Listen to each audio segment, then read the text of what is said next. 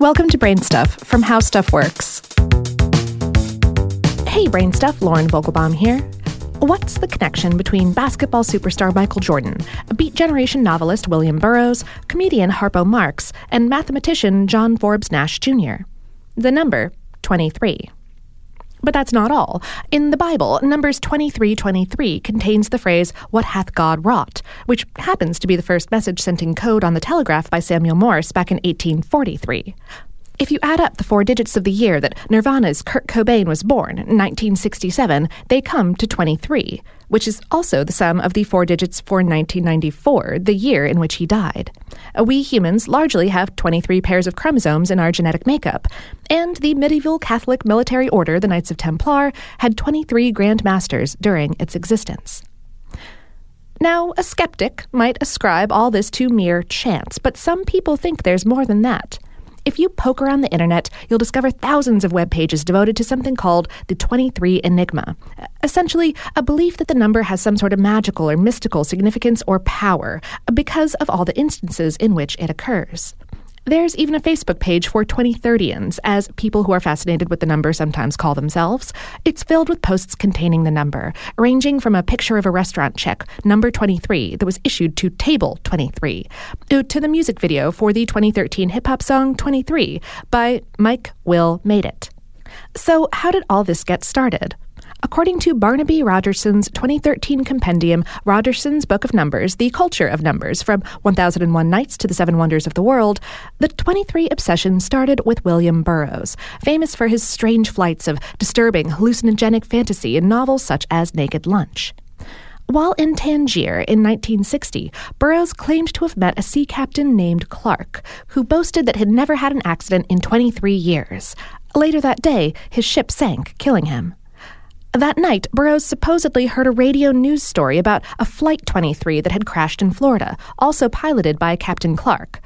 Aircraft records for 1960, however, don't show any such crash, though perhaps Burroughs was thinking of the Flight 23 that was destroyed by a bomb in 1933. Whatever the case, from then on, Burroughs started keeping track of events that included the number 23, and years later published a short story entitled 23 Skidoo. Burroughs passed along his fascination with 23 to his friend Robert Anton Wilson, and it figures prominently in the Illuminatus trilogy, a series of novels that Wilson wrote with his friend Robert Shea. The novels contain an assortment of 23 occurrences. Take a 17th century Irish archbishop's belief that the world started on October 23rd, 4004 BCE, or the fact that Harpo Marx's birthday was November 23rd, 1888. There's also a mention of the I Ching's hexagram 23 and Bonnie and Clyde's death on May 23, 1934. But these authors weren't the only ones with a 23 fixation. Take the Nobel Prize-winning mathematician John Forbes Nash Jr., whose struggle to overcome mental illness is portrayed in A Beautiful Mind.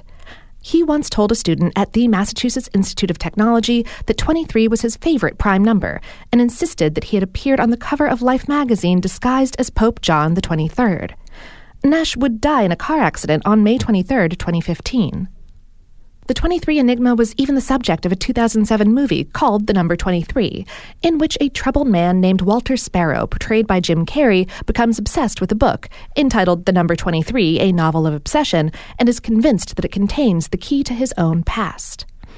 And then there's Michael Jordan, who started wearing the number 23 in high school because it was as close as he could get to half of the number 45, worn by his older brother Larry. LeBron James also has worn 23 as an homage to Jordan. So what does this all really mean? It's hard to say, though out of all of the days in a year, 3.29% of them have the number 23 in the date, so there's a lot of opportunity for births, deaths, accidents, and other memorable events to occur on those days. And there are plenty of other so-called magic numbers. It could all be mere happenstance. But what if it's more? Some coincidences, after all, can be meaningful.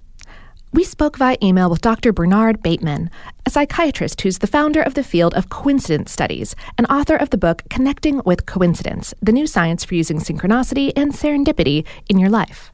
According to him, coincidences are important exactly because people interpret them as signals to look for hidden causes. He said, a baby cries and the mother comes.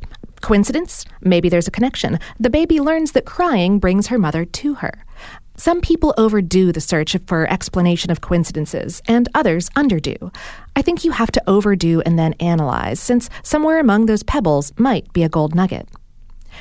He also said, when it comes to numbers like 23, I don't know. But even Dr. Bateman, as it turns out, has a 23 connection. He said, 23 was my football number and seemed to follow along with me for many years. It served as a comforter and supporter, and then disappeared. Dr. Bateman notes that it's possible for two things to be meaningfully related without a common cause. He explained that is a statistician's favorite approach to coincidences. The two elements come together randomly, and people then make up meaning. This black and white approach to explanation misses the gray in between. Sometimes low-probability coincidences do have a common cause.